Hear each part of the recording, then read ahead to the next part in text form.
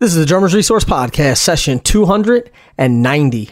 And the quote of the day is from Nolan Ryan, who said, "Enjoying success requires the ability to adapt. Only by being open to change will you have a true opportunity to get the most from your talent."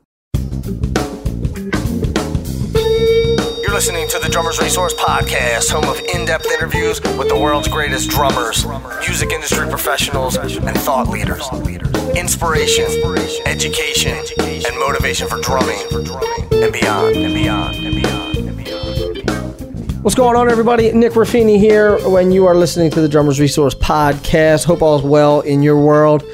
I just got back from LA. I did a bunch of great interviews while I was down there. And, you know, one of the things that was cool when I was down there is the people I interviewed all sort of mentioned how great they thought it was that I was able to build Drummers Resource, which, okay, that's fine. But the one thing that really stuck out was that they said that there was a sense of community that they noticed with the podcast. So I have you to thank for that. I thought that was really cool. I thought that spoke volumes to not only what we're working on here at Drummers Resource, but the fact that, one, you're getting value out of it, but two, you're creating a community around these things, and people are commenting on things, and people are tagging me on Instagram to share with their friends and all that. So that stuff is really amazing, and it doesn't go unnoticed. So I want to say thank you for that. And also, other people are noticing it too. So it's not just me. So thank you. And let's keep it happening. Get on the social channels at Drummers Resource on Instagram, Twitter, Facebook, all that stuff, and interact, join the conversation. And we would love to hear from you. And I know that everyone out there has something great to add to the community. So definitely do that. And let's get into this conversation. This is with Stephen Wolf, or people just call him Wolf. And he is one of the world's most in-demand studio musicians. So this is from his site. His discography includes numerous #1 gold, platinum, and Grammy winning records. He's a virtuoso drummer and a world-class programmer. He has an encyclopedic musical vocabulary spanning every music genre, and his distinctive skill set and versatility have made him the go-to rhythm solution for a long list of the world's top recording artists and producers. Let me give you a little rundown of some of the people who he has worked with, and his credits include Alicia Keys, Katy Perry, Miley Cyrus, Beyonce, Pink, Aretha Franklin, Britney Spears, Avril Lavigne, Chaka Khan, Joss Stone, Kelly Clarkson, Jennifer Hudson. This list continues for a very long time. I'm just not going to list all, I'm scrolling right now and there's hundreds. So definitely a good guy to talk to about his past career as, I'll call it like a live drummer and a live studio drummer. And now he's doing a lot more programming. He's adapting to the current landscape of the music industry, and he shares a ton of knowledge about that, and also has a lot of advice for people who are trying to get into what he does now. And this ties into to Friday's podcast, session 289, where I talk about working for free and doing things on spec, and he has some great insight about that as well. So I want to get right into it. Without further ado, let's talk to the one and only Stephen Wolf.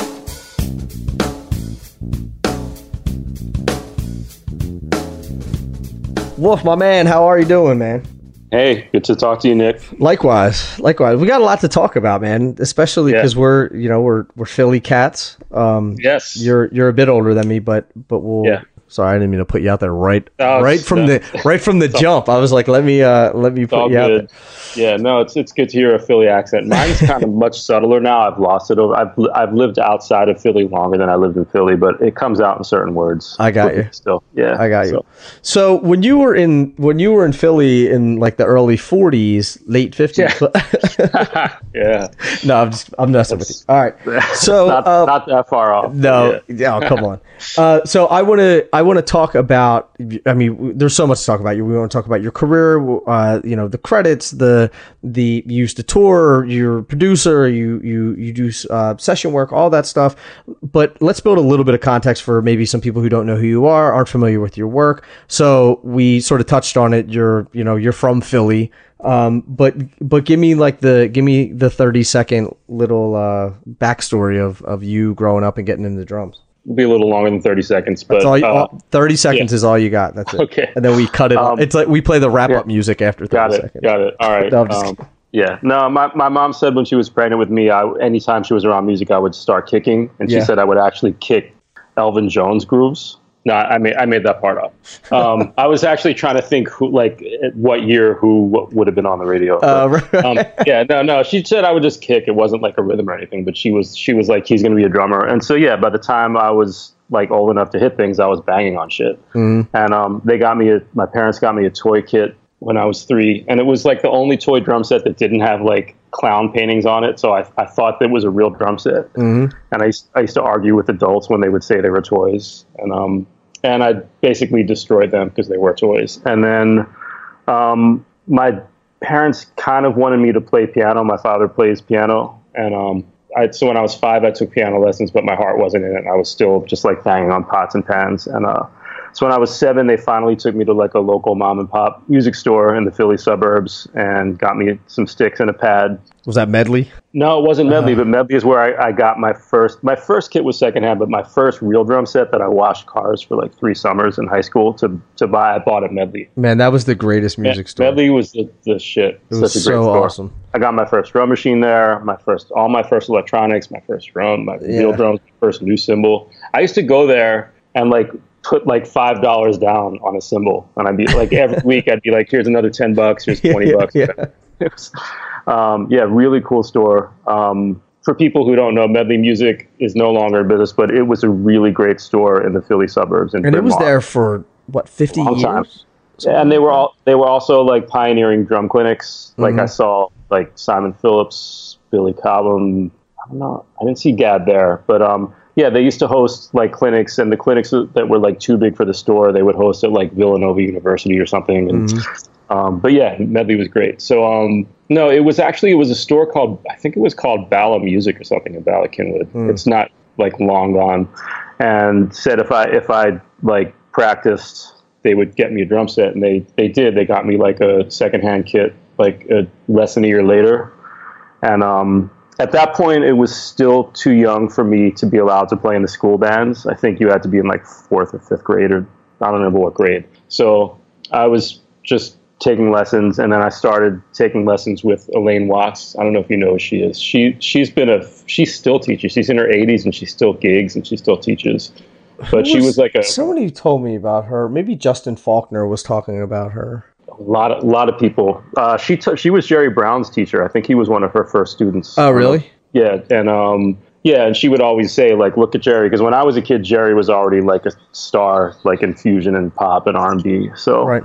And I actually saw him do a clinic at Medley. But what's up, Jerry, if you're listening? Anyway, yeah. So and then she gave me a really good foundation. I don't even remember learning to read music, but like I've looked back at my old drum books, and they were like dated in the 70s, and I was like, man, how old was I? And I don't even remember learning to read this shit. But yeah, she taught me to read. She taught me classical percussion, mallets, drum set. She took me through the Jim Chapin drum set book that everybody goes through. Yeah. And then at a certain point, she was like, I can't really show you anymore on drum set. She sent me to one of her former students who turned me on to more advanced stuff, and then he went to college. So then like most of my teen years, I just was self-taught. I was buying records and was really a fusion head at that point. And I'd be listening to like Billy Cobham or Tony Williams or Gad or whoever, right? And I'd put my hand on the vinyl to slow it down so I could figure it out. And it's not like now where you can like time stretch shit, and it doesn't. It would actually slow it down. Exactly. So it's kind of hard to hear the voicing, like what's playing what, but you could make out the rhythms at least. Right. The cool thing about that is I would get stuff wrong. I would play the phrase, but I would voice it wrong because I didn't know. It's not like today where you can actually go on YouTube and you can see the drummer themselves demonstrate it, and you can see like 1,000 other videos of other drummers demonstrating the same thing, or you can get a Skype lesson with the drummer who played it. And so I envy today's generation, but I also don't envy them, because like a lot of drummers from the generations before the internet, like it's kind of like we had to hunt for our food. So right. Like our styles became a little more unique because we were all guessing at shit. Mm-hmm.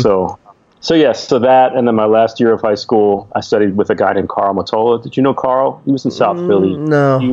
He was the house drummer in all the Atlantic City casinos. Okay. And that was still a thing. So this is like, I graduated high school in 86. So This was like And he was great. He kind of like any weak points in my playing, like I was already a good reader, but he was like, you need to learn how to like sight read anything. So he would pull out all his big band charts because he had played with everybody, like when he coming up. And that was, that was a thing that like, even in the 80s, it was like, 80s and 90s, even like you had to learn big band charts. And I think that's, I think that's sort of a thing of the past, sadly, that people I don't know anybody who's like learning big band charts in high school anymore. I think there's probably a handful of high schools in the country that still have big band programs. I'm sure overseas they do because the arts definitely are treated better overseas. But here, probably not many high schools unless it's like a performing arts high school. Of course. But yeah, and then in college, obviously, like music schools, definitely. But yeah, and not only that, if you were a big band, like if you could play big band, then you could get gigs. Exactly, and you had to be able to just do a lot of things because I could play brushes, but I couldn't really play brushes. So he whipped me into shape. He had the Philly Joe Jones brush book, and he and Philly Joe had been friends. So like he showed me all Philly Joe shit.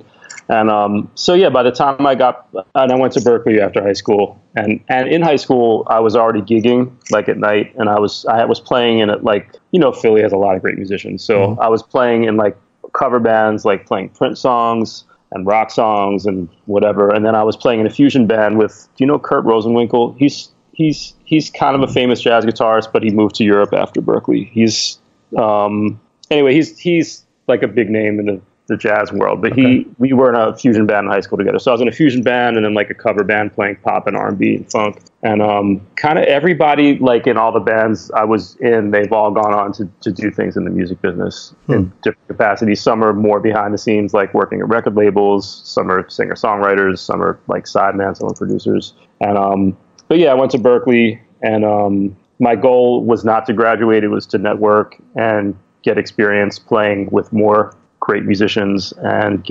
network and get a gig, which is what happened. So I got a gig and dropped out. And which coincidentally, most of the people who I've had on the podcast who went to Berkeley did that. Yeah, that was kind of the thing. I mean, not that there used to be a joke like if you graduated, you sucked, which isn't true because I have a few friends that graduated that are hugely successful in the music business, right? Like multi-Grammy winners and stuff. So there are no rules with that, but I was there at a good time. There were a lot of amazing drummers. You've interviewed, like Amendola was just on the show, but there were so many great drummers when I was there. He's which was good. I just started studying with him, actually. Oh, that's awesome. Yeah, and Scott, we've all reinvented ourselves. Like Jay Belrose was there. Jay was such a different drummer from the guy he's become now. And like he's totally carved out a niche for himself now. And but I can go on and on, like Brian Tichy. I don't know if you know Brian. I know of him. We don't know each other personally. I haven't had him on the podcast, but I definitely know who he is, of course. He grew up in Jersey, and he was, and you kind of knew back at Berkeley, like certain people were already like kind of themselves. They just fine-tuned themselves, but he was already himself. To me, he's like the best rock drummer today, and but he was already a monster back then. And there were so many others. So, and I'm sure you've interviewed a bunch. So. Anyway, so that's basically the longer than 30-second version of how I got into it. So I'm curious so when you were at Berkeley, were you networking with other people at Berkeley, or were you networking with people at Berkeley and all these people outside? Because the weird thing is, like, Boston's not a hotbed for music. No, but there is a scene. I mean, there was a little more of a scene back then, like, because the Cars, they were a huge band. And so, like, anytime a band, it's like any scene, if a band does well, like Aerosmith was a Boston band, like people that worked with them, or sometimes the band themselves, they'll like open up a studio in town. So there's always something going on that was like grew out of that. So there was a scene. So I was working at night with people that weren't part of Berkeley, and I was also gigging with bands with Berkeley students and sometimes with my teachers. And yeah, it was good training. I mean, and because I knew I wasn't going to graduate, I only signed up for ensembles and ear training because ear training's always useful. Yeah, so I got to be, I was playing in big bands, I was playing in small groups, playing every genre you can think of, and I think it was Gordon was just recently talking about like not wanting to have any holes in his playing. On your podcast, he was talking about that. Yeah, and that was kind of my concept at Berkeley. Like, I was the best drummer in my neighborhood, but I got to Berkeley and now there's hundreds of us and we were all the best drummers in our neighborhood. Right. And so like my first night I got to the dorms, I walked around the practice rooms, and this was before now that like there's kits in all the rooms, so you don't have to bring a kit. Back then there weren't, so we had to lug our kit around all the time. Like, so if I was playing in 4 ensembles a day and gigging a night and doing rehearsal, that meant I was carrying my drums and breaking them up and setting them down in like 5-6 times a day. And I still like am pissed off at Berklee for that because like the students had it. I'm pissed off at Berklee for that, and I didn't even go there. Yeah, and just yeah. But the good thing was it got me into playing a small kit, just kick, snare, hat, and and even when I moved to New York, like when I was touring, I would use like a humongous kit because I had a tech. But like when I was in town in between tours, if I was playing nightclubs, I just had a taxi kit, which was like an 18-inch kick, piccolo snare, 12-inch hats, like just shit as small as I could get it so I could carry it in one trip. What'd you call it, a taxi kit? I never heard that. I called it my taxi kit, yeah. Because I've heard of a snack pack. That's funny. Yeah. But yeah, and taxi drivers wouldn't stop for you if they saw drums. So my kit was so small, I could literally hide it behind a mailbox and just have like my stick bag, hail a cab, and then as he stops, I would just say, "Oh, can I put this bag in the trunk?" And as soon as he opens the trunk, then he can't go anywhere. And you're like boom, drum set. yeah, they love that. Yeah, they didn't. But yeah, so Berklee, it was actually Zach Alford who turned me on to that concept, because I remember like hearing him play one day before I knew him, and I was like, man, who the fuck is this playing? It was like the first time I heard like an authentic New York funky drummer playing. Mm-hmm. And I looked in the window and the guy was just playing kick, snare, hat, and I was like, oh man, I got to get rid of my toms. So I don't know if you know Zach Alford. He's one of my favorites. Yeah. So anyway, so yeah, Berklee was cool for that, and I totally went off on a tangent. I don't even remember what. That's what we're here for. My first night, I walk around the practice rooms downstairs. There's also practice rooms on each floor in the dorms, but downstairs there's like with the glass windows, you can look in and see who's playing. And I saw who I didn't know at the time was easily the best drummer at the school at the time, and the guy played like Vinny, like sounded exactly like him. Jeez. And I was like, oh man, I suck. Because I was, I could really play. I had a lot of chops, but like it wasn't quite on that level yet. Like I didn't have that confidence. You know what I mean? Like when you could just like own it. So he came out and I was like, I was like, oh hey, can I ask you some questions? Like a little kid. And he was really cool. And then I soon found out, like once school started, that like, oh, he was like, that's not like the bar isn't that high. He's like unusually good for the school. Well, that's good. But there were still some really great drummers. And the funny thing is him and another guy, the other guy's name was Ray Anthony. And Ray is kind of like MIA since school. Ray is one of the best drummers I've ever heard in my life. He was so far beyond it. He kind of had that Gadd thing where like whatever he played, there was just a depth to it. Because, there's a lot of people, especially at Berklee, everybody's got chops. Right. And as you know, like chops really aren't that important. Like as far as working drummers, you need a certain amount of chops, but that's not what makes you a popular drummer for hire. Right. And for the most part. And and Ray had chops, but there was just like a depth. I don't know if you've ever actually like stood close to Gadd when he's playing, but I just saw him with Chick Corea and literally sat like if I put my hand out, I would have touched his back. Yeah, because I got to hear him like standing that close, where I used to play with Grover Washington Jr. and Grover did like an all-star reunion gig, so it was like Gadd and Ralph McDonald, like the guys that played on his records, and Grover, and it was in New York, so Grover let me come through and just hang out while they were playing, and I was like, I get it. Like standing right next to him, I was like, man, he was just basically playing pocket shit, and a couple Gadd fills and things like that, but I was like,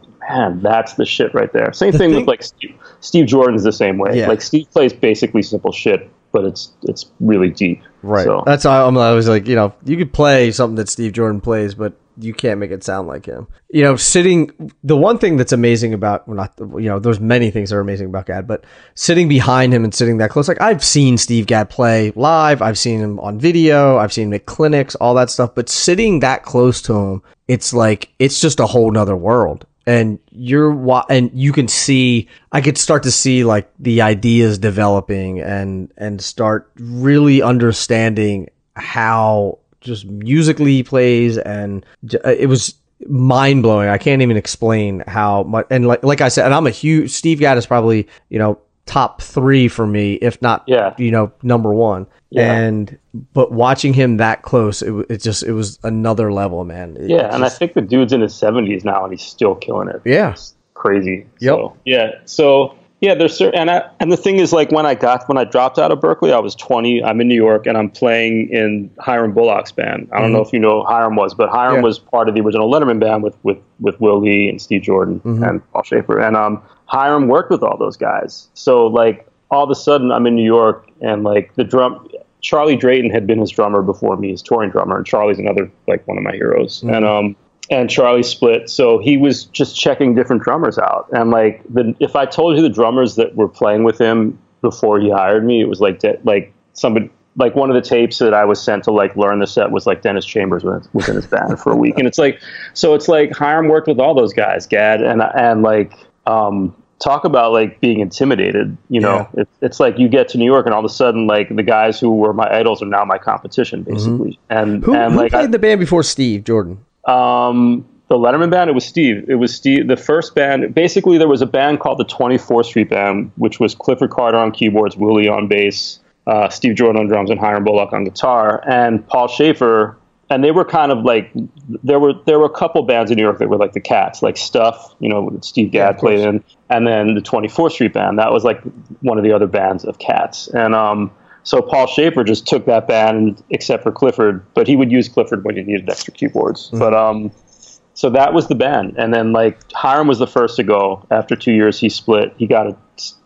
They were all doing sessions, but Hiram got his own deal on Atlantic. He split, and he may have been fired. He was really unreliable. But either way, he split, and he was replaced by a few people that ended up being Sid McGuinness. And then Jordan left for similar reasons, partially because he was busy and partially probably he was missing gigs too. And so Anton Fig took over. And but yeah, Steve Jordan was the original drummer for the first few years of that band. I remember watching a video of Steve Jordan talking about getting this gig. Yeah. And was worried, like he was like really nervous, but maybe it was subbing for somebody. Oh, it wasn't that. It might have been subbing for somebody, or it could have been maybe it was the SNL band, because you know what? Maybe because he got the SNL band first, right?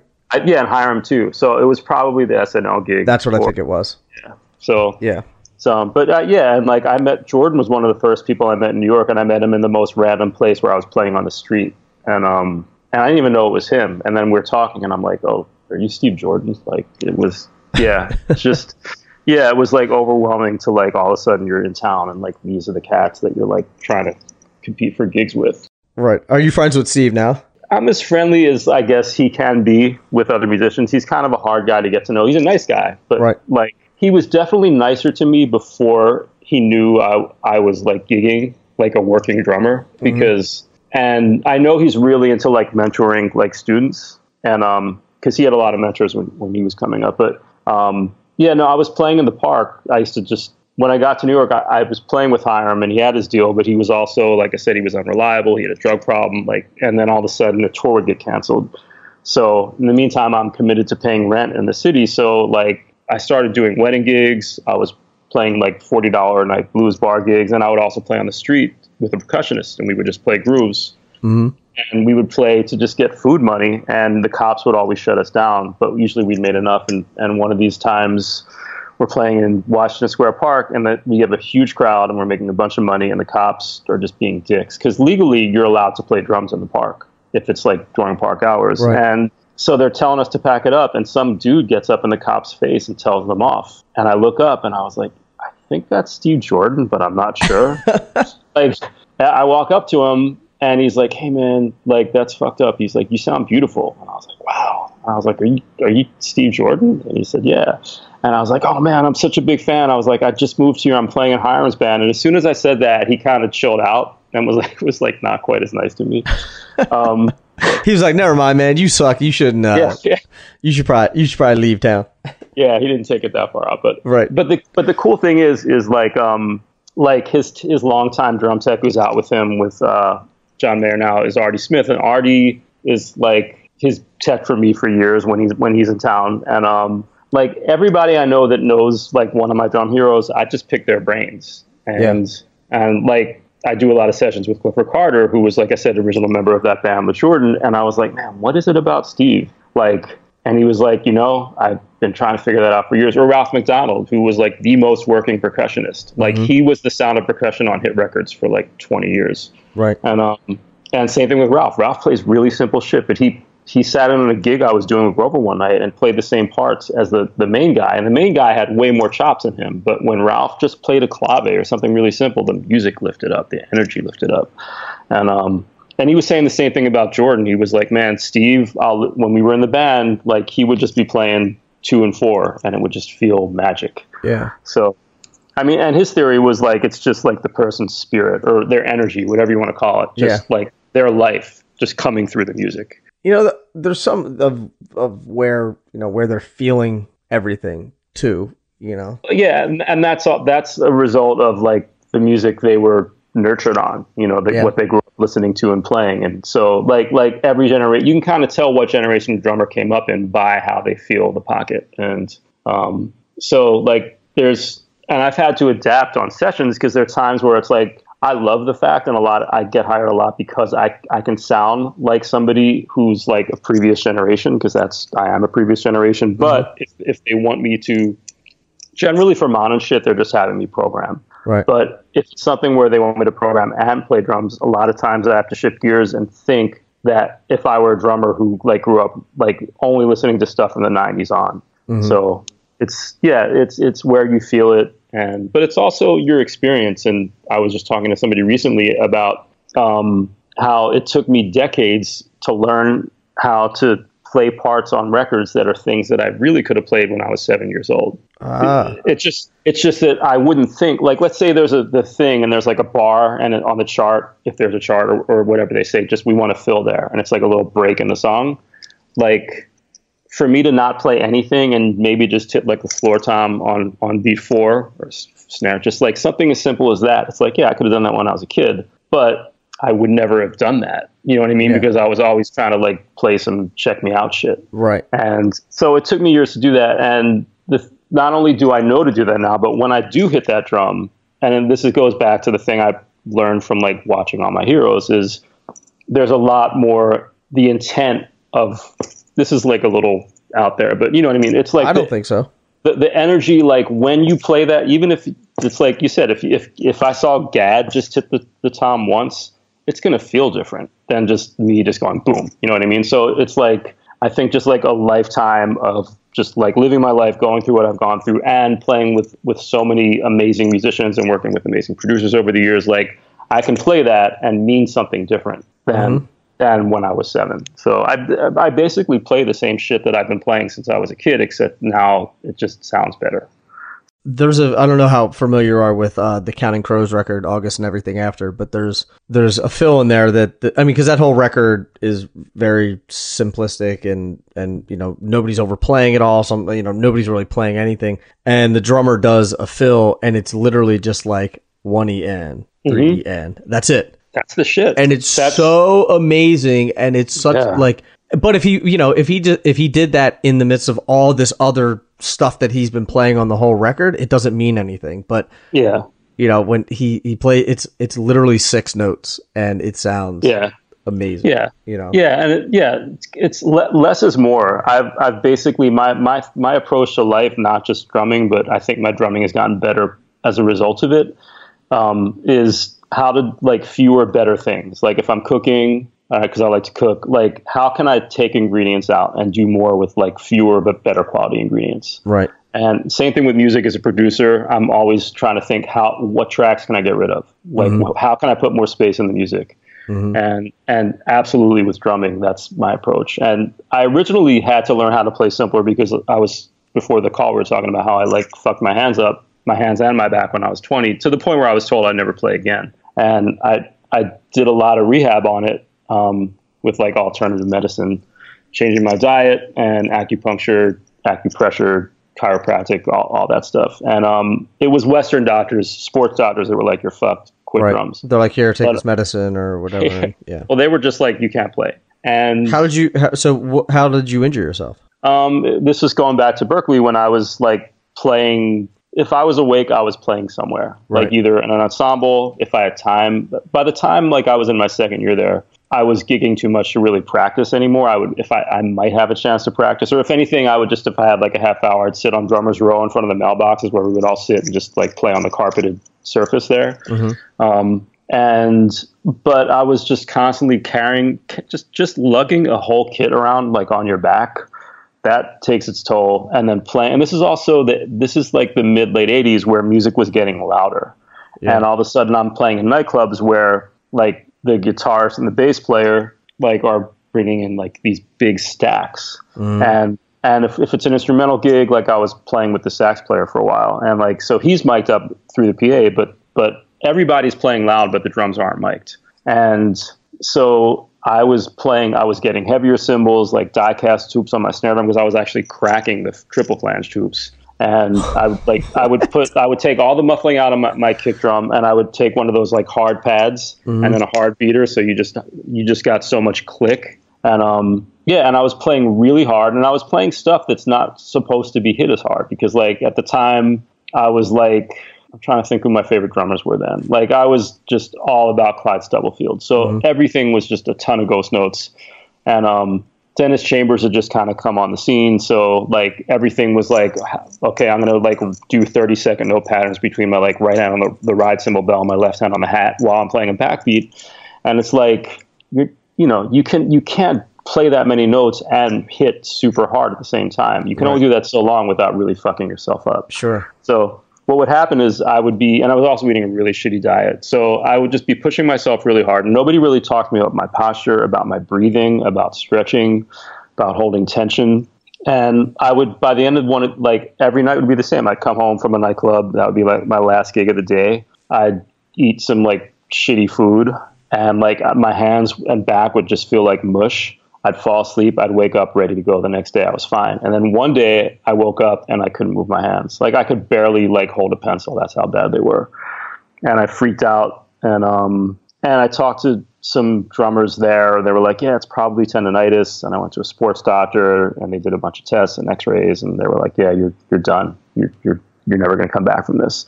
What did they say it was? Tendonitis? They said it was really bad tendonitis, but they were like, your muscles are just kind of ruined. So I don't remember exactly what they said, and this was also like decades ago. But because something happened with Steve Smith too. And I've actually talked to him recently because I've torn my shoulder, and he had a shoulder tear, and he opted not to have surgery. Yeah. And my shoulder tear was a couple years ago, and I healed it with acupuncture. And but back then, like I didn't know what acupuncture was. Sure. And this is before the internet. But one of the bands I played with back in the days called Screaming Headless Torsos, and Dave Buzinski, the leader of the band, he was at New England Conservatory at the time. My friend Al was the original drummer with that band. And we were talking, and he was like, oh man, what's wrong? I was really depressed because like my whole identity at that point was like, I'm a drummer. This is all I do. And at that point I'd worked my way up to being like one of the top, like maybe 5 drummers at Berkeley, which out of like hundreds is a pretty big deal. Yeah. And I knew I was set. I was like, I'm going to get like a really big gig in the next year or so. And then all of a sudden it's like, oh, guess what? That's done.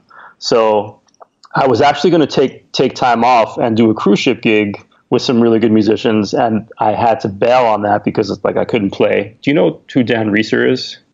He played on that first Norah Jones record. That's funny that you said that, because I was just listening to that the other day, and I was like, who played drums on this? Dan is a bad motherfucker. I thought it was Peter Erskine for some reason, but no, it's Dan. Dan is such a badass, and he was at Berkeley when I was there, and he didn't stay long either. And he's just like really low key, but that dude works his ass off, and he's like, he sounded like Peter Erskine when he was 18. That's right. How good he is. So anyway, like we were talking, and I had already decided I wasn't coming back to school. This is before I hurt myself. But I was like, maybe I'll stay in school and I'll study arranging. Like I was like, at least I could stay in music. But there was no space in the dorms for me because I was planning on just dropping out and doing this cruise ship gig for 6 months. So Dan took the cruise ship gig and he let me sublet his apartment. And so around that time, I ran to Dave Buzinski, and he was like, check this out. Like, fuck what those doctors said. Go see this guy. Here's his number. He's a little out there, but just go there with an open mind and see what he has to say. So I went to this dude named Richard Zukowski, and like I said, like holistic medicine, alternative healing, that was not really mainstream yet. And So like the first thing he did was like he asked me what my diet was. And like, I was like, what does my diet have to do anything with anything? But because I didn't understand yet. And he broke that down to me. And then he was like, I want to see what you look like playing. And he was like, you need to change ergonomically, because I sit super low. And he's like, you got to sit higher. You got to do this. And he like, you know, he felt my tendons. He was like, yeah, you're a fucking mess. And he was like, I can get that better and we can start rehabbing you. And it worked. Within a few months, I was playing again and I started gigging again. Wow. And my friend Lisa Maxwell, who was a horn player at Berkeley, she was friends with Hiram Bullock, and she's like, Hiram's looking for a new drummer. So yeah, so like I went from like thinking my career was over to like getting a gig with, and at the time like Hiram was my hero. So I was like, I'm playing like in the like one of my favorite artist bands. I got my first endorsement with Zildjian, and and things picked up from there. But I was in such pain. I mean, I was on the road for over 10 years after that, and I was like miserable the whole time. Talk to me about that, because you had mentioned, well, you know, before we got on, like you were saying you basically had 3 different careers. You were first a touring drummer and you were doing all these gigs, and then you became a producer, and then now you're a session drummer. So walk me through sort of like what the touring situation was like and why you started moving into other areas. Touring, I really wanted to be playing fusion and jazz. And I'm just going to put one thing. This was, I forgot to mention, the reason this started was when I hurt myself, when I was talking about learning how to play simpler and like leaving more space, I kind of had no choice, because all of a sudden playing 30-second note ride patterns was just really painful. So I had to learn how to play simpler shit. And then over the years, my taste changed anyway, where I actually prefer listening to simpler stuff and playing simpler stuff. But I kind of had no choice. And also Hiram being my first boss, he would yell at me when I would go into that shit. He'd be like, what the fuck? That's bullshit. Don't play that. and he would be like, if you want to make a living, listen to Charlie Drayton, Steve Jordan, and Steve Ferroni. Play like that. So he's like, just pocket and taste. That's it. And also my first time playing with sequencers was on his gig, and he was like, you got to lock with that shit. He just gave me really good advice, really practical stuff. So my touring started with him, and then the next artist I was on the road with was a band called Tribal Tech. And Kurt, they were a LA fusion band. Scott Kinsey, I'd been to Berkeley with him. He's their keyboard player. Yeah, somebody was just talking about them. They were like hardcore, I wouldn't say underground. I mean, they're known, but Kirk Covington was a drummer. He's a badass. Gary Willis on bass, and Scott Henderson on guitar. And like Scott Henderson had played with the Chicory Electric Band and Zalinal Syndicate. It was really high level of musicianship, but like very self-indulgent fusion, like as fusion can get. So like somebody recently found me on my website and sent me like just a cassette recording they made from the audience of one of the shows I did with them, and sent it to me. And I actually put one of those songs up on my website just to have some like an example of like old school fusion playing. Right. Like I listened to it and I'm like, man, my chops were really happening back then. But it's like the music is hard to listen to. It's so tasteless. And Scott Henderson, like after the first gig, because I had like 2 days to learn like 90 minutes. No, it was 2 90-minute sets of different music. So like 180 minutes of through composed fusion music. And like I had to read the gig for the first couple weeks, because Kurt had just split and he needed a drummer last minute. So I had 2 days to rehearse, but that wasn't enough time to memorize everything. So, and I had like flown there from Europe playing with a different band. And so like I was using charts for a while, and it was just a lot of shit. And after the first gig we did, which was in Italy, he and I was like super jet lagged and out of it. I barely got through the gig. He pulled me aside. He's like, man, you nailed it. You got all the songs. That's great. And he said, but do me a favor. I never want to hear this. And he like mimes 2 and 4 with like a simple beat. And I was like, you don't want a backbeat? He's like, no, man. He's like, if I wanted to be playing over that, I would have taken the gig with Miles. Like something like, it's like he actually turned down the gig. Like who turns down the gig with Miles Davis? Right. But like he liked complicated shit. That's why he liked playing with Chicoria. And like so like, which was the opposite of what Hiram Bullock was telling me. Hiram was like, play less. So I played with them. Yeah, exactly. So I was playing with them. It was really good. And it actually was good in the drum industry, because that was kind of like a coveted gig. So like, it was a good look for me. Like Zildjian, like when I started with them, they weren't giving me like the full hookup. And then after that gig was when I got like the full hookup. And so there were good things that came out of that gig, but like I couldn't wait to never play Fusion again after like a few months playing with them.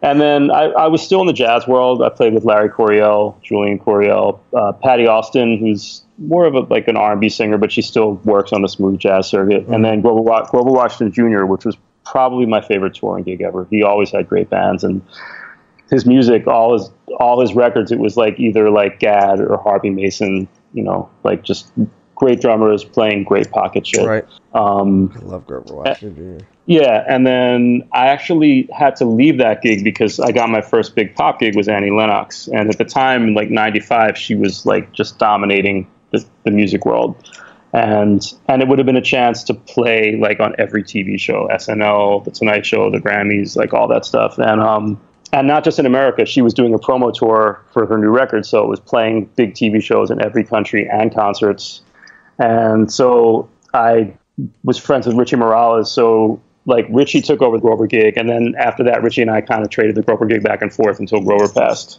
And the gig I'm doing next week that we were talking about before the phone call, it's actually a Grover like tribute show. Oh, really nice. Week. It's his whole old band with like Najee and Gerald Albright playing the sax, like awesome. Running the band. But yeah, so Grover was a great gig. But then I kind of shifted to pop, and then after that, Annie, I went back to Grover for a minute, and I did a lot of one-off things. And the thing about touring, which doesn't happen as much with session work, is like you can never do all the gigs you get called for because each one is a long time commitment. So there were some artists that I really wanted to play with that I got called for that I just wasn't able to do because I had to I either had to honor another commitment or I had to look at like just what's going to be better for my career, because this artist is just like a one-off. Like they just call me to fill in for the drummer for a week, or this other artist, if I go, it could be years of work. So, and then I did the thing with which a lot of drummers have done, where like I did like a bunch of work in a band in Europe that was like sold millions of records there, completely unknown in the States. Right. And then did the same thing with a J-pop band that was like dominating the charts in Japan, but completely unknown anywhere else. And but those gigs paid a lot, and at the time, with the exchange rate, if I got paid in like yen in Japan or like pounds in the UK where I was based for like a year, it was like getting $2 per every dollar. Yeah. So it was a cool thing, and but by like '99, I was just like I can't really do this anymore. Physically, it's grueling, and also like in between tours, I would do sessions when I could. But I would miss calls for sessions all the time because I was out of town. So I was like, let me just stop the road thing and just focus on session work. And but there wasn't, and I was getting some session work, but the reason I was able to pay my bills without having to go on the road was the production thing, because I wasn't just programming drums. I could program synths and do full tracks. So I started getting like production work that would be farmed out from like a big name producer who would say, I need a track like this in 2 days, whatever. And then while that was happening, I started getting like slowly more and more session work as a drummer. And then people started finding out that there were some people that only knew me as a programmer and some people that only knew me as a drummer. Right. And would you rather be home or would you rather be on the road? Like physicality aside, like if it wasn't home, like, I love being able to work in my apartment. I do so much, like pretty much, not all, but most of the programming work I do from my apartment. People just send me shit. I do it remotely. Right. I love traveling, but I hate the actual process of going from place to place. Like I hate airports. I hate flying. Right.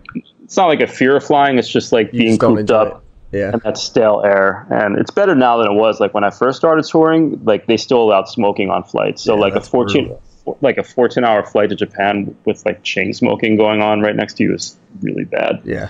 And anyway, so yeah, I still get to travel for work, but it's mostly to LA, and occasionally, like I did a bunch of recording in Paris last year, but that was only because the artist who had started the record in New York refused to fly after a while, and she insisted on using the same people, so that the label like begrudgingly flew us out and put us up for a few weeks. But that almost never happens anymore. That happened more like way back in the day, but now it's a combination of because everything's digital and it's easier to work remotely, and the budget labels don't have the same budgets they had before. So right. It's rare, unless it's like just somebody who has like independent financing where money doesn't matter, they'll fly you out, but it's kind of rare. So yeah, I'm mostly in New York with like every year I'll just do a few trips to LA.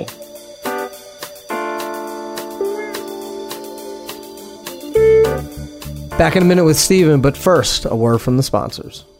DW Drums is largely to thank for the success of this podcast. They've been supporting it from day one, and that's what they do. They foster drumming initiatives all over the world, including this podcast and a lot of other things. You can learn more about DW, the great products that they make, and the great family behind the name by going to dwdrums.com.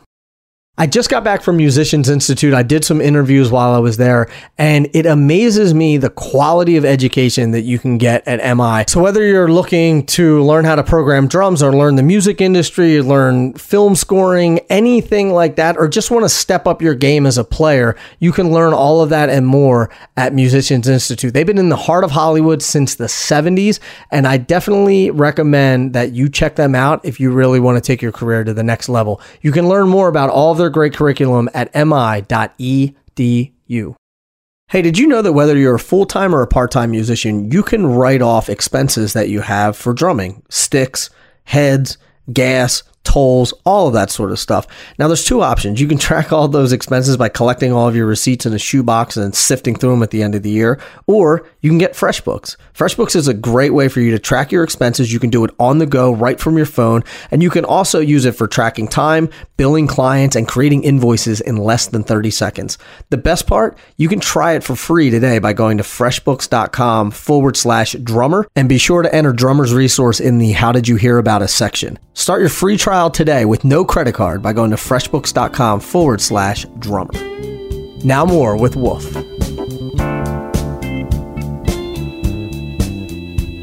Say you were 20. Yeah. Being where the state of the industry is, do you think it'd be too late for you to get in now and make a career as just being a session drummer and not going on the road? I would say to just be drummer/programmer. Yeah, like that. Yeah, I don't want to say just a drummer, because the truth is, if I didn't program, I would not be able to afford to live in Manhattan just doing drum sessions. There's just not enough work doing that. Yeah, and even if I generally don't turn down session work, but I do turn down stuff where somebody's like, hey, can you play on my track for $100? And I'm like, I can't even pay for the studio time because I can program at home. But to track drums, I go to real studios. Like I, for a while, had a room where I would make my own drums up, but it never sounded as good as like working with the best engineers and the best studios. Mm-hmm. So yeah, so there's a lot of times people hit me up and they'll ask me to do something, and I'm like, you need a little more money. Even if I give you the total bro rate. Right. I can't lose money. It can't cost me money to play on your record. Exactly. Yeah. You still got to cover the studio time, whatever. So, so yeah, there just isn't enough work. So between programming and drumming, and also I've been fortunate that like I've worked on a bunch of hit records, and so I get residuals from there. I get money coming in like every quarter. I'll get checks just through the Special Payments Fund, which is kind of through the AFM Musicians Union. Mm-hmm. And then I'll get neighboring rights payments, which neighboring rights, I didn't even know what it was until a few years ago. I started getting a bunch of emails from neighboring rights collectors overseas saying, you know, there's a lot of money waiting for you. And I talked to a few friends that had discovered that, and they're like, oh yeah, man, my first check was for like 30 grand. It was just like money. And then after that, the first check's always the biggest because it's been money that's sitting for like 10 years until they track you down. Right. And then after that, the checks get smaller and smaller, but they're consistent. I think that just happened to a buddy of mine. He was like, man, I just found out that like these people owe me tens of thousands of dollars. Exactly. Yeah. So basically, like I'll have, it's, you know, the music business, it's generally feast or famine. So when I have like a year where I'm just like working so much that I literally don't have a day off, I just put that money away because I know there's going to be months where like shit's not happening. Or I mean, something's always happening because I'm still producing, so I'm developing artists, but you don't make money in the meantime, dude. Like you don't make money up front for the most part doing that shit. Right. So the good thing is I always have income coming in just from residuals from all these records. But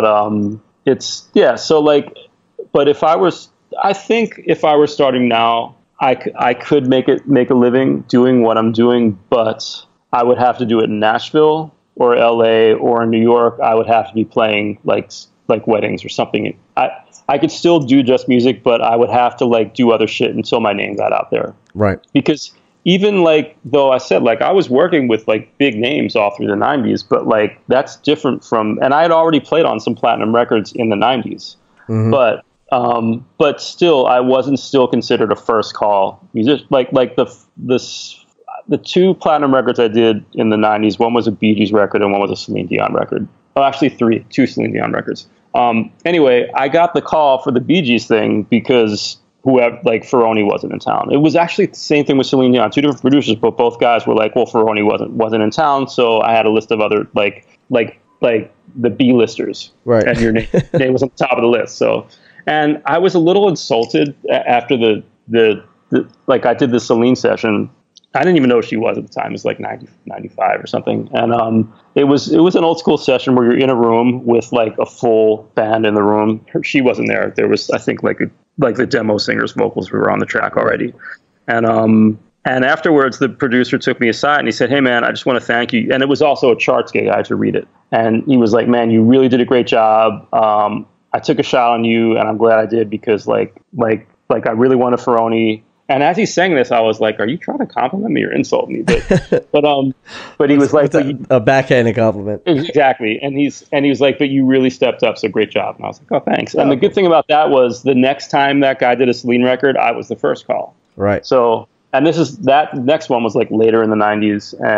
And then but it took me a while to kind of become a first call, like A-list drummer. Right. Program. Whatever. So, and there's a lot of, I mean, I've had so many people on this podcast that are doing sort of the stuff that you're doing, but they have not the same story, but they have been doing this for a very long time. So they were doing it when people were getting, tons of money for sessions, and they were doing it when people were actually recording full bands in a recording studio. I've had very, very few, and I don't want to paint a negative picture or discourage anyone, but like I've had very few people who are, in their 30s and they're like, oh yeah, I do sessions. Yeah.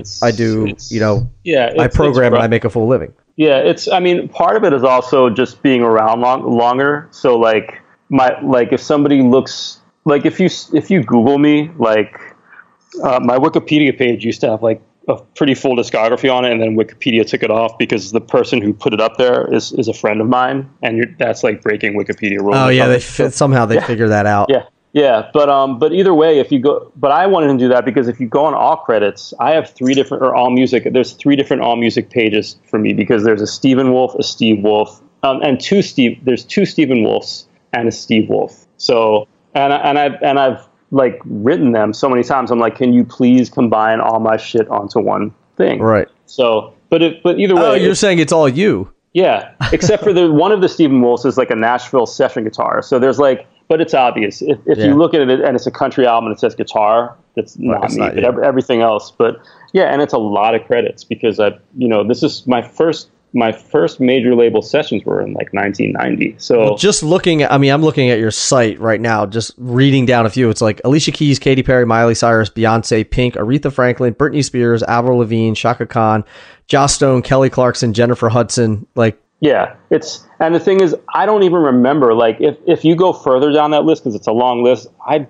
I'll see them. I'll look at my site once in a while because someone will ask me something and I'm like, oh yeah, that record. And that's not even a complete list. This is the stuff that when I first made my site that I could remember. Right. And because like every once in a while, like I'll run into someone and they'll be like, yeah, you worked my record. I'm like, oh shit, I did. But that was like 20 years ago, 25 years ago. So. Oh, I did? You're welcome. Yeah. Did you pay me? Oh, okay. Thanks.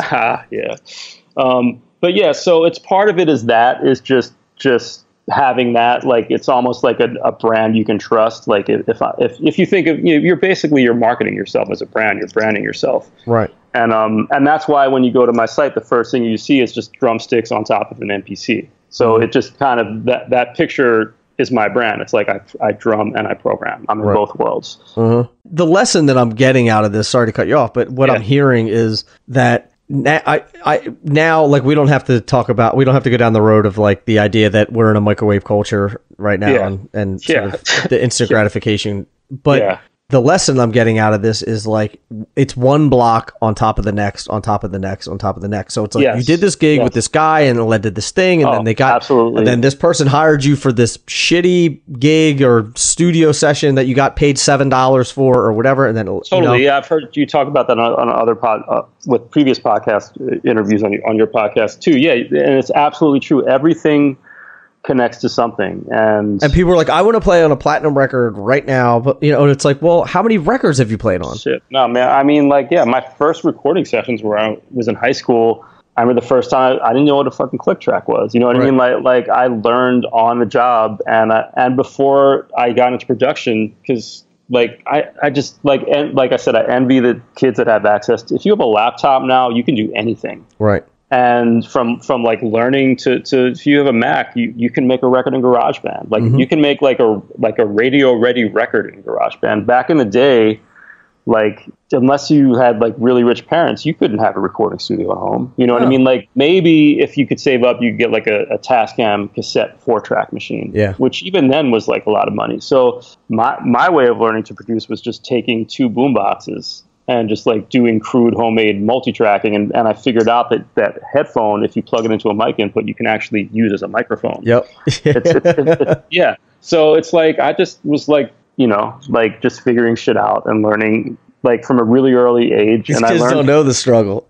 Exactly. Yeah. And also like when I'm like, there's plugins that do everything now. So like people will be like, oh, what plugin do you use when you did this remix to get like the glitching effect on the vocals? I'm like, I didn't. I did that by hand because when I came up, I was doing everything in like drum machines. And like if I wanted to do like a side chain or like a gating effect, like a glitchy effect or whatever, I actually had like racks of like compressors and gates and reverbs and delays, and I would patch that shit in by hand and like do it real time. Yeah, I mean, like like I just remember doing stuff with patch bays and just like exactly, like one chord to the next, and it's like, oh my god, it's amazing. It takes you 3 hours just to figure out what chord to plug in where, And so going back to what you said, like blocks and building, like there are people now that are like major producers that were like assistants, like on my early recording sessions before I was really a name. They weren't a name either, but we kind of came up at the same time. So like there's that's built in, and everything does build on everything else. But there's still, what I've noticed for me is that like it goes in waves. Like I'll work for one producer who's hot for a minute, and then they're not, and then there's a different person. So and then if you don't burn bridges, like those people stay in your life in one way or another, and it's really, and I know you know this, and pretty much any working drummer is going to tell you the same thing. It really comes down to like being good at what you do and not being a dick. That's kind of it. Yeah. That's the key. It's just be good at what you do and get along with people. Yeah. So do you know Ken Lewis, producer? Is he the dude that does this, like he does the replay loop things? Or am I thinking of somebody else? I think you're thinking of somebody else. He worked on like he worked on a lot of Alicia Keys records and Bruno Mars and.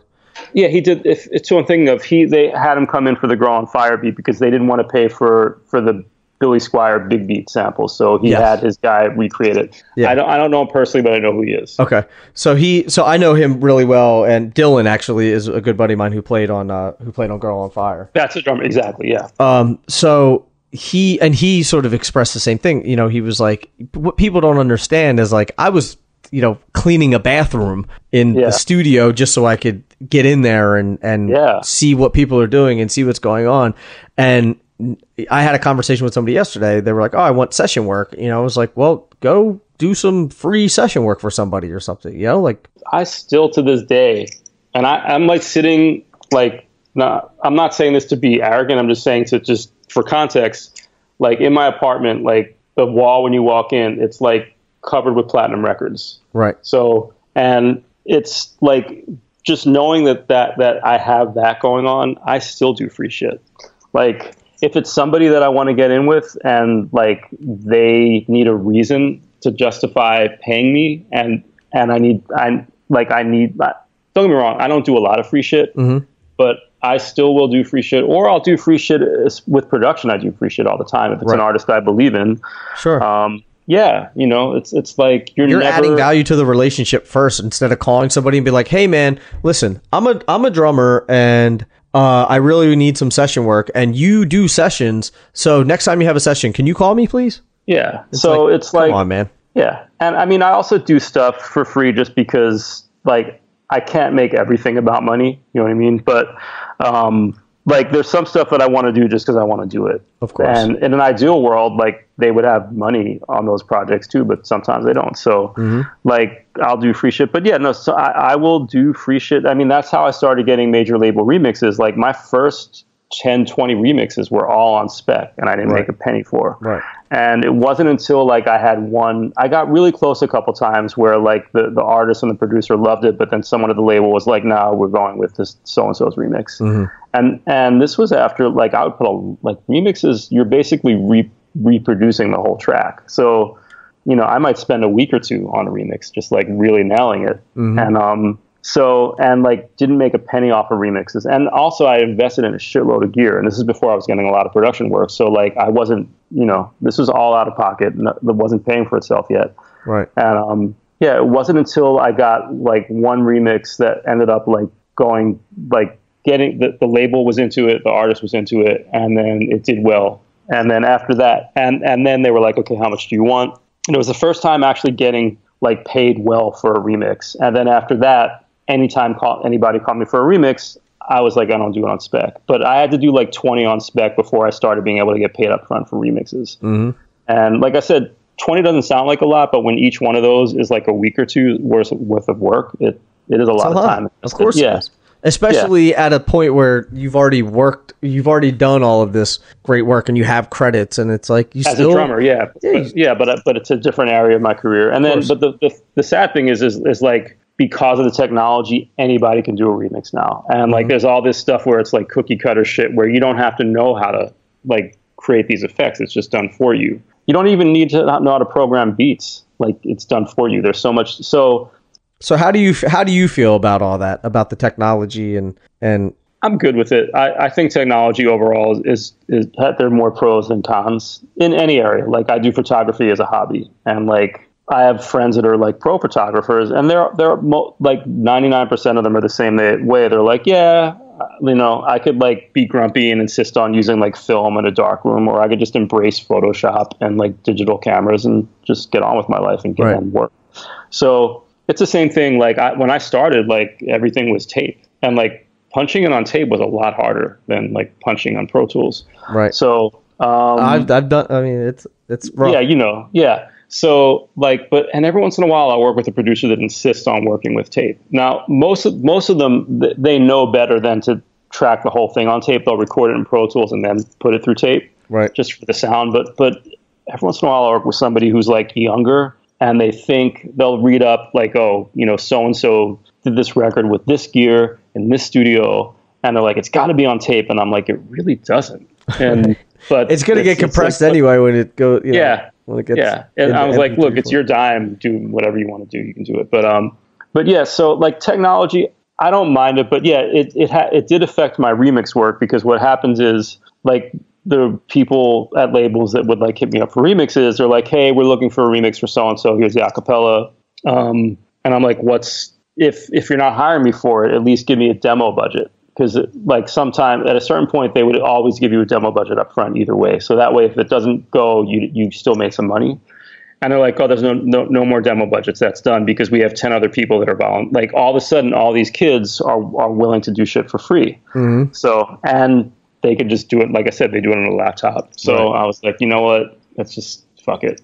And at that point, that's around the time when like I was working as a drummer and programmer and occasionally like co-producer on a bunch of big records in a row. So at that point I was like, you know what, I'm done with remixes. I'm good. Like I've kind of carved out my niche as a drummer programmer on records.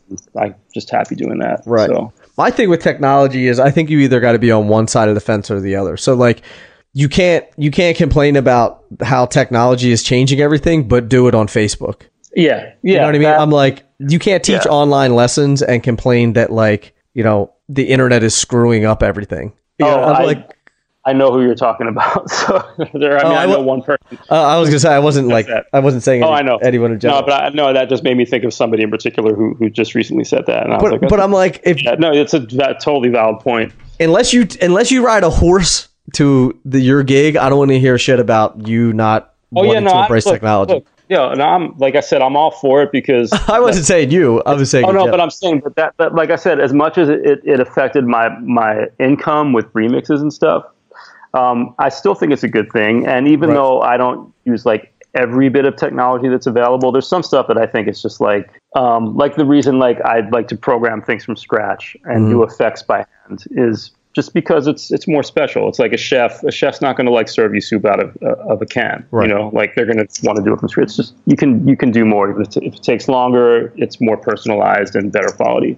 But that being said, there are a lot of plugins that I love. I mean, my studio now, my apartment used to be full of gear. It was like a TV, a bed, and like just gear everywhere. And I have like a 32 channel mixing desk, 230 space racks full of outboard gear, and a triple tier keyboard stand, a DJ desk.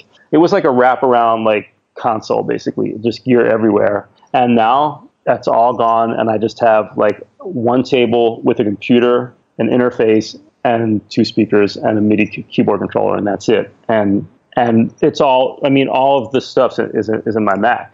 Right. And I love that I can do that all. And I love that I can like go to any studio I want with nothing but a thumb drive and just sit down and program. I don't have to bring an MPC with me anymore. I don't have to bring outboard gear with me anymore. And yeah, and I love, and even though like I say it's kind of like kids have it so easy because they can go on YouTube and learn everything, I learn shit on YouTube all the time, because the thing about Pro Tools is every time Pro Tools releases like a new like update, there's new tricks you can do. And if you spend enough time in the studio, you'll realize that like nobody knows everything. Like I've had, every time I'm on a session and I'm doing anything at the computer, at least once the engineer will show me something and be like, hey, you know, do this. And then they'll see me do something and they'll be like, oh, what's that? Like, we're always like trading Pro Tools secrets and like new key command shortcuts. And I learned half that shit on YouTube tutorials. Like I'll look up like Pro Tools version 12.5, like new whatever shortcuts. And yeah, so I love technology. I love the internet. With any new technology, there's going to be like people with less skill that get over because of it, but whatever. You know, I think if you're good, like I said, if you're good at what you do, you're not a dick and you persevere, like you'll make a living. It's, you know, it might not be always, look, I haven't loved everything I haven't loved every gig I've done, or every record I've done, or every tour I've done, but you know, it is, even like, look, I did a lot of weddings, and I've heard you talk to other drummers about them. That was really, really good training, playing in a wedding band. Yeah. I think there's a misconception that people are like, if you're doing what you want to do for a living, then it's just going to be bliss every single day. And it's like, I run Drummers Resource, and there's like 30% of the time, I'm like, there's a lot of stuff that I just don't feel like doing. And I do it, you know, it's like whatever it is, you know? Yeah. And I don't have a manager. So half my job is just following up money and dealing with logistics and shit. So yeah, no, I didn't, when I was a kid and I was banging on pots and pans, I was like, I can't wait to be like chasing down the record labels to get paid and sending them my tax forms and like arguing with them to like cover my airfare and like, whatever. And I don't care what level you're at or what you do, like whatever job you do, there's part of it that sucks. Oh yeah. Even it doesn't matter. Even like I have like a few of my friends that I came up with have gone on to be like massive like songwriters and producers. And like I look at them and those guys like are making fuck you money, you know, like multiple mansions, you know, like just more money than I could ever conceive of. And you'd think that like with all like the success and the power that comes with it, that like they don't have to do any bullshit. And you think they don't because they have like they have a personal assistant, and their personal assistant has a personal assistant. You know what I mean? Like, you think they can delegate everything, but there's still some shit they got to do. And at the end of the day, they still have to answer to some suit somewhere. Right. You know what I mean? Like, mo money, mo problems, man. Exactly. Yeah. So it's just, you know, just part of, like you said, any business. So I think the moral of the story is be good at what you do, And don't be a dick. Don't be a dick. Oh, and don't give up, because like I always use Layla Hathaway as an example. I don't know if you know Layla, but like Layla was at Berklee when I was there, and she was, you know, first of all, she's Donna Hathaway's daughter, right there, like music royalty right there. Also, she sings her ass off, and back at Berklee in the 80s, she sang her ass off, and also is a beautiful woman. So you think, okay, she's comes from music royalty, beautiful, sings her ass off, like she's destined for success. And not surprisingly, she got a major label deal right out of school. But the record didn't really do much. And then for 25 years, she did, like, you know, she had a following. She put out indie records, and she toured, and she'd, you know, be a guest on other people's records. But like, she wasn't like, you know, headlining arenas. She wasn't like on the charts, like nothing like that. Didn't win any awards or anything. But she kept doing it, and she kept doing it. And then like I would see something like when Prince did a tour where he was having like a different artist open up every night and have them as a guest, he invited Layla because Prince liked her and Stevie Wonder liked her. Like, important people were aware of her and liked her. And then I remember like it like people that are just aware of her now, they'll think, oh man, this girl's always been huge. But no, but for 25 years, she was doing lower level shit. And then one year, just like right place, right time, she was on a Snarky Puppy record and it won a Grammy. Right. And then since then, for the last 3 years in a row, she's won multiple Grammys, and she's had #1 song since then. So everything that I thought was going to happen for like over 25 years ago has happened in the last 3 years. But that was after like 25 years of just being out there every day doing what she did. Right. So yeah, it's like perseverance is such a big part of it. And yeah, that's something that I think like I meet a lot of young people that I have to remind them of that. They're like, oh, man, I can't believe it hasn't happened yet. And it's like, dude, just be patient. You're 22. Yeah, exactly. Do what you do. Just do what you do. Keep doing it. Yeah. Right. I'm listening to this book right now, and I mean, the audience knows I like business, so I read a lot of business books. And the guy was like, I've interviewed, I forget how many, it was like a couple hundred CEOs, and you know, it was like, what makes a good CEO? And they were like, you know, is it this? Is it that? Is it that? And he was like, out of all of these people that I interviewed, the #1 answer that they said that differentiated them from everyone else of why their company was so successful was like, I just didn't give up. Exactly. I just kept going, and when everybody else was giving up, you know, when you get to this point, I just kept going, and that's key. There is one other thing I left off. So it's be good at what you do, don't be a dick, and persevere, don't give up. But the other thing is also be realistic, because people will hit me up and say, can you check my thing out? Like, I mean, on especially Facebook, you probably hear from drummers every day. Like, and I heard you talk about this, about you did a short podcast about like self-promotion and not making it spammy. Right. And like, I mean, hey, can you play this song and they'll name like a big artist or producer I've worked with.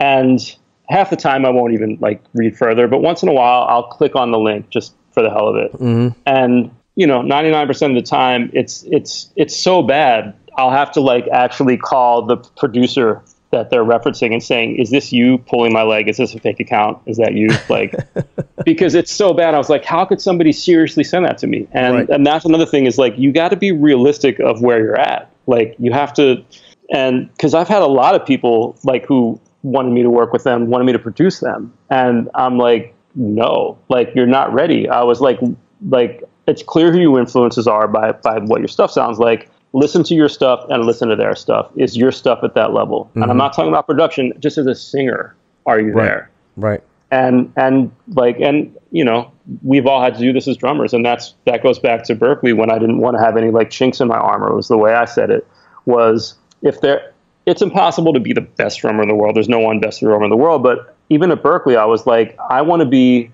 able to play everything authentically and be able to like own the style. So I would just, if there was anybody at school who did something that I couldn't, I would work on that. Sure. And then out in the world, since becoming pro, like every once in a while I'll see somebody, I'm like, that's some cool shit that I wasn't aware of. And anytime there's a new genre of music, like especially as a programmer, I have to stay on top of shit and I have to learn it. But yeah, I mean, I thought I knew how to play go-go. I don't know if you've had any go-go drummers on the show, but like, I haven't. I want to. I'm trying to think. Like Juju would be the guy because he's still around. Yeah, so but I remember like seeing Juju play when I was young. I saw him and Ricky Wellman were the first two go-go drummers I saw. And just so we're clear, like we're talking about go-go, like DC go-go. Oh yeah, not like a go-go. Exactly. Yeah. So, but I was listening to a lot of go-go records and I loved it, and I thought I knew how to play it because like I learned the parts, but I didn't know how to I wasn't feeling it right. And the way I learned that was like do you remember Tramps? Was Tramps still open when you were in New York? It may have been gone by then. It was a club like Chelsea Midtown area, and they used to have like I saw Larry Graham in Grand Central Station there. I saw Chuck Brown and the Soul Searchers there, and the first time I saw Chuck Brown, and Juju was playing with him, and a guy I was playing with was friends with Chuck, so he was like, "You guys can come sit in." So we sat in on bass and drums, and we played Bustin' Loose with him, and I thought it was great. But a friend of mine had taped the show, and he was like, "Oh man, I got to tape it." I listened to it, and like. I heard it and like my mood just like sank. I was like, I suck. Cause it was like, it didn't suck. And like, to the average, and I've heard you use this term, the average civilian, I did fine. Right. But like people who know that music, it just wasn't right. And the reason was I sounded basically like John Bonham playing go-go, and that like, I was just sitting like too far behind and like just, it was the wrong type of swagger in the fills, and it was good, but it wasn't authentic go-go. The feel was just not right. I wasn't like feeling the pocket right. So yeah, you're like parroting it. You don't. Yeah. So for like the next year, anytime I had like 5 minutes, like at a sound check, or if I was, because I haven't had a practice room like until a few months ago that I finally have a practice room again. And like I hadn't had a practice room since I was a teenager. So. But because I was always working, but anytime I had 5 minutes to myself on a kit at the studio getting sounds, I was playing go-go, and that was it. And I finally knew I got it together when like my friend that was friends with Chuck, we ended up opening up for Chuck Brown and the Soul Searchers at Wetlands, another club that's no longer there. Yeah, it's not there anymore. Yeah, and Danny Sadownik, I don't know if you know him, great percussionist. Danny was playing with us. So like while Chuck was playing, and go-go, for people who don't know, go-go shows, like the drums don't stop. Just the groove keeps going, and then like Chuck Brown would talk, and then they would go on to the next song. And so like Juju like basically kind of like hands me one stick, and then we like without stopping we like trade places on the kit, and Danny gets on percussion and my friend gets on bass, and Chuck doesn't know that we've like traded places, and then he counts in the Bustin' Loose and we play it. And he turns around like halfway through the song and looks surprised. He didn't realize it wasn't Juju. Not that I can play go-go as well as Juju. Nobody can touch Juju. But like I played it well enough that I finally had learned how to like play go-go authentically. So, but if I hadn't heard that tape of myself like sucking a go-go, I wouldn't have known that I sucked a go-go. So, and it's a long story, but relating back to like people need to be realistic about their skill level. Of course. So, So it's like be good at what you do, be realistic about if you're good enough at what you do to compete, like be aware, and then don't be a dick and don't give up. That's the key. That's it. We're done. Yeah. That's all you need to know. So if people do want to get in touch with you, or they want to send you all their music, so you can check it out. But if people want to reach out to you, contact you, follow what you're doing, the best way would be, I guess, to just go to your website, right? Go to my website. I'm on Facebook, just as my name, Stephen Wolf. And then Instagram. I'm on Instagram. I don't post a lot. I'm trying to post more. I'm like, just in terms of endorsements, like they like you to have followers, so they see, it's just marketing, it's business. But I haven't like my friends that have the most followers, that have like tens of thousands, they're posting a lot of videos, and I can't really get with that. It's like the world doesn't need more videos of people playing drum shit. Right. But I'm getting a little more active on Instagram. So if people want to find me there, it's at Wolf_drums. Actually, let me look on my Instagram to make sure that's what it is. This is how much I don't use Instagram. I just grabbed my phone. I'll follow you up. Yeah. Oh, cool. Yeah, it's Wolf_drums. WOLF_drums. I was already following you. Oh, cool. Yeah. Hit me on Instagram. I check my Instagram messages. Facebook, if you're not already my friend, it'll probably go to that. Facebook has that spam message folder. Yeah. What they call it. So, on my website, there's a contact form on my website. It goes directly to my Gmail. So Yeah, so any of those places. And I'll link up to there's show notes for every podcast, so I'll link up to all your info, how they can get with you, your website, and all that fun stuff. But thank you for taking the time to chat with me and for sharing the knowledge that you have. And I hope that, or I know that the audience definitely needed to hear some stuff from somebody who's doing it every day and trying to navigate these waters, because they're definitely not easy. So every little bit helps. So I do appreciate it. Thanks for having me. I appreciate it. And sorry it took a minute for us. For people who don't know, this took us a few weeks to actually make the call happen. No worries. So, and I don't know if this is self-promotion or not, but like I do teach career consultation like that. Because people hit me up for drum lessons. I have one drum student. It's my acupuncturist who's like, we basically barter drum lessons for acupuncture, but right. Other than that, most of the teaching I do, it's people that are already pro drummers that want to learn to program. I do that, and I do that online. But I get a lot of like young, like really great drummers that are just trying to, like you said, navigate the music business with like the new paradigm. So they'll just like pay me for an hour, and like I'll just answer whatever questions they have and like try and steer them in the right direction. And I had one student that I basically helped him make a website because I was like, how do you not have a website? That kind of stuff. Thank you for saying that, because I say that all the time. Yeah. So yeah, people, if anybody wants to know more, because obviously, I think we've been talking for like an hour and a half. There's like, there's endless information we could talk about, just like finer points. So if anybody has questions specifically more about what I do, feel free to hit me up. Perfect. And thanks for having me. And anytime, my man. Cool. So there you have it, the one and only Stephen Wolf. And for the links to everything that we talk about, obviously you can visit drummersresource.com/session 290.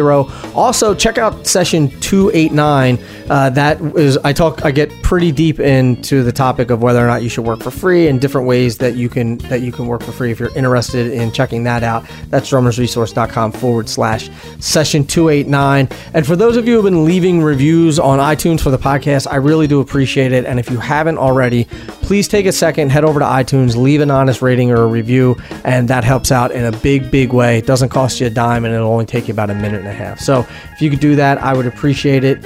And until the next podcast, keep drumming. Thank you so much for listening. I do appreciate it, and I will be talking to you soon. Peace.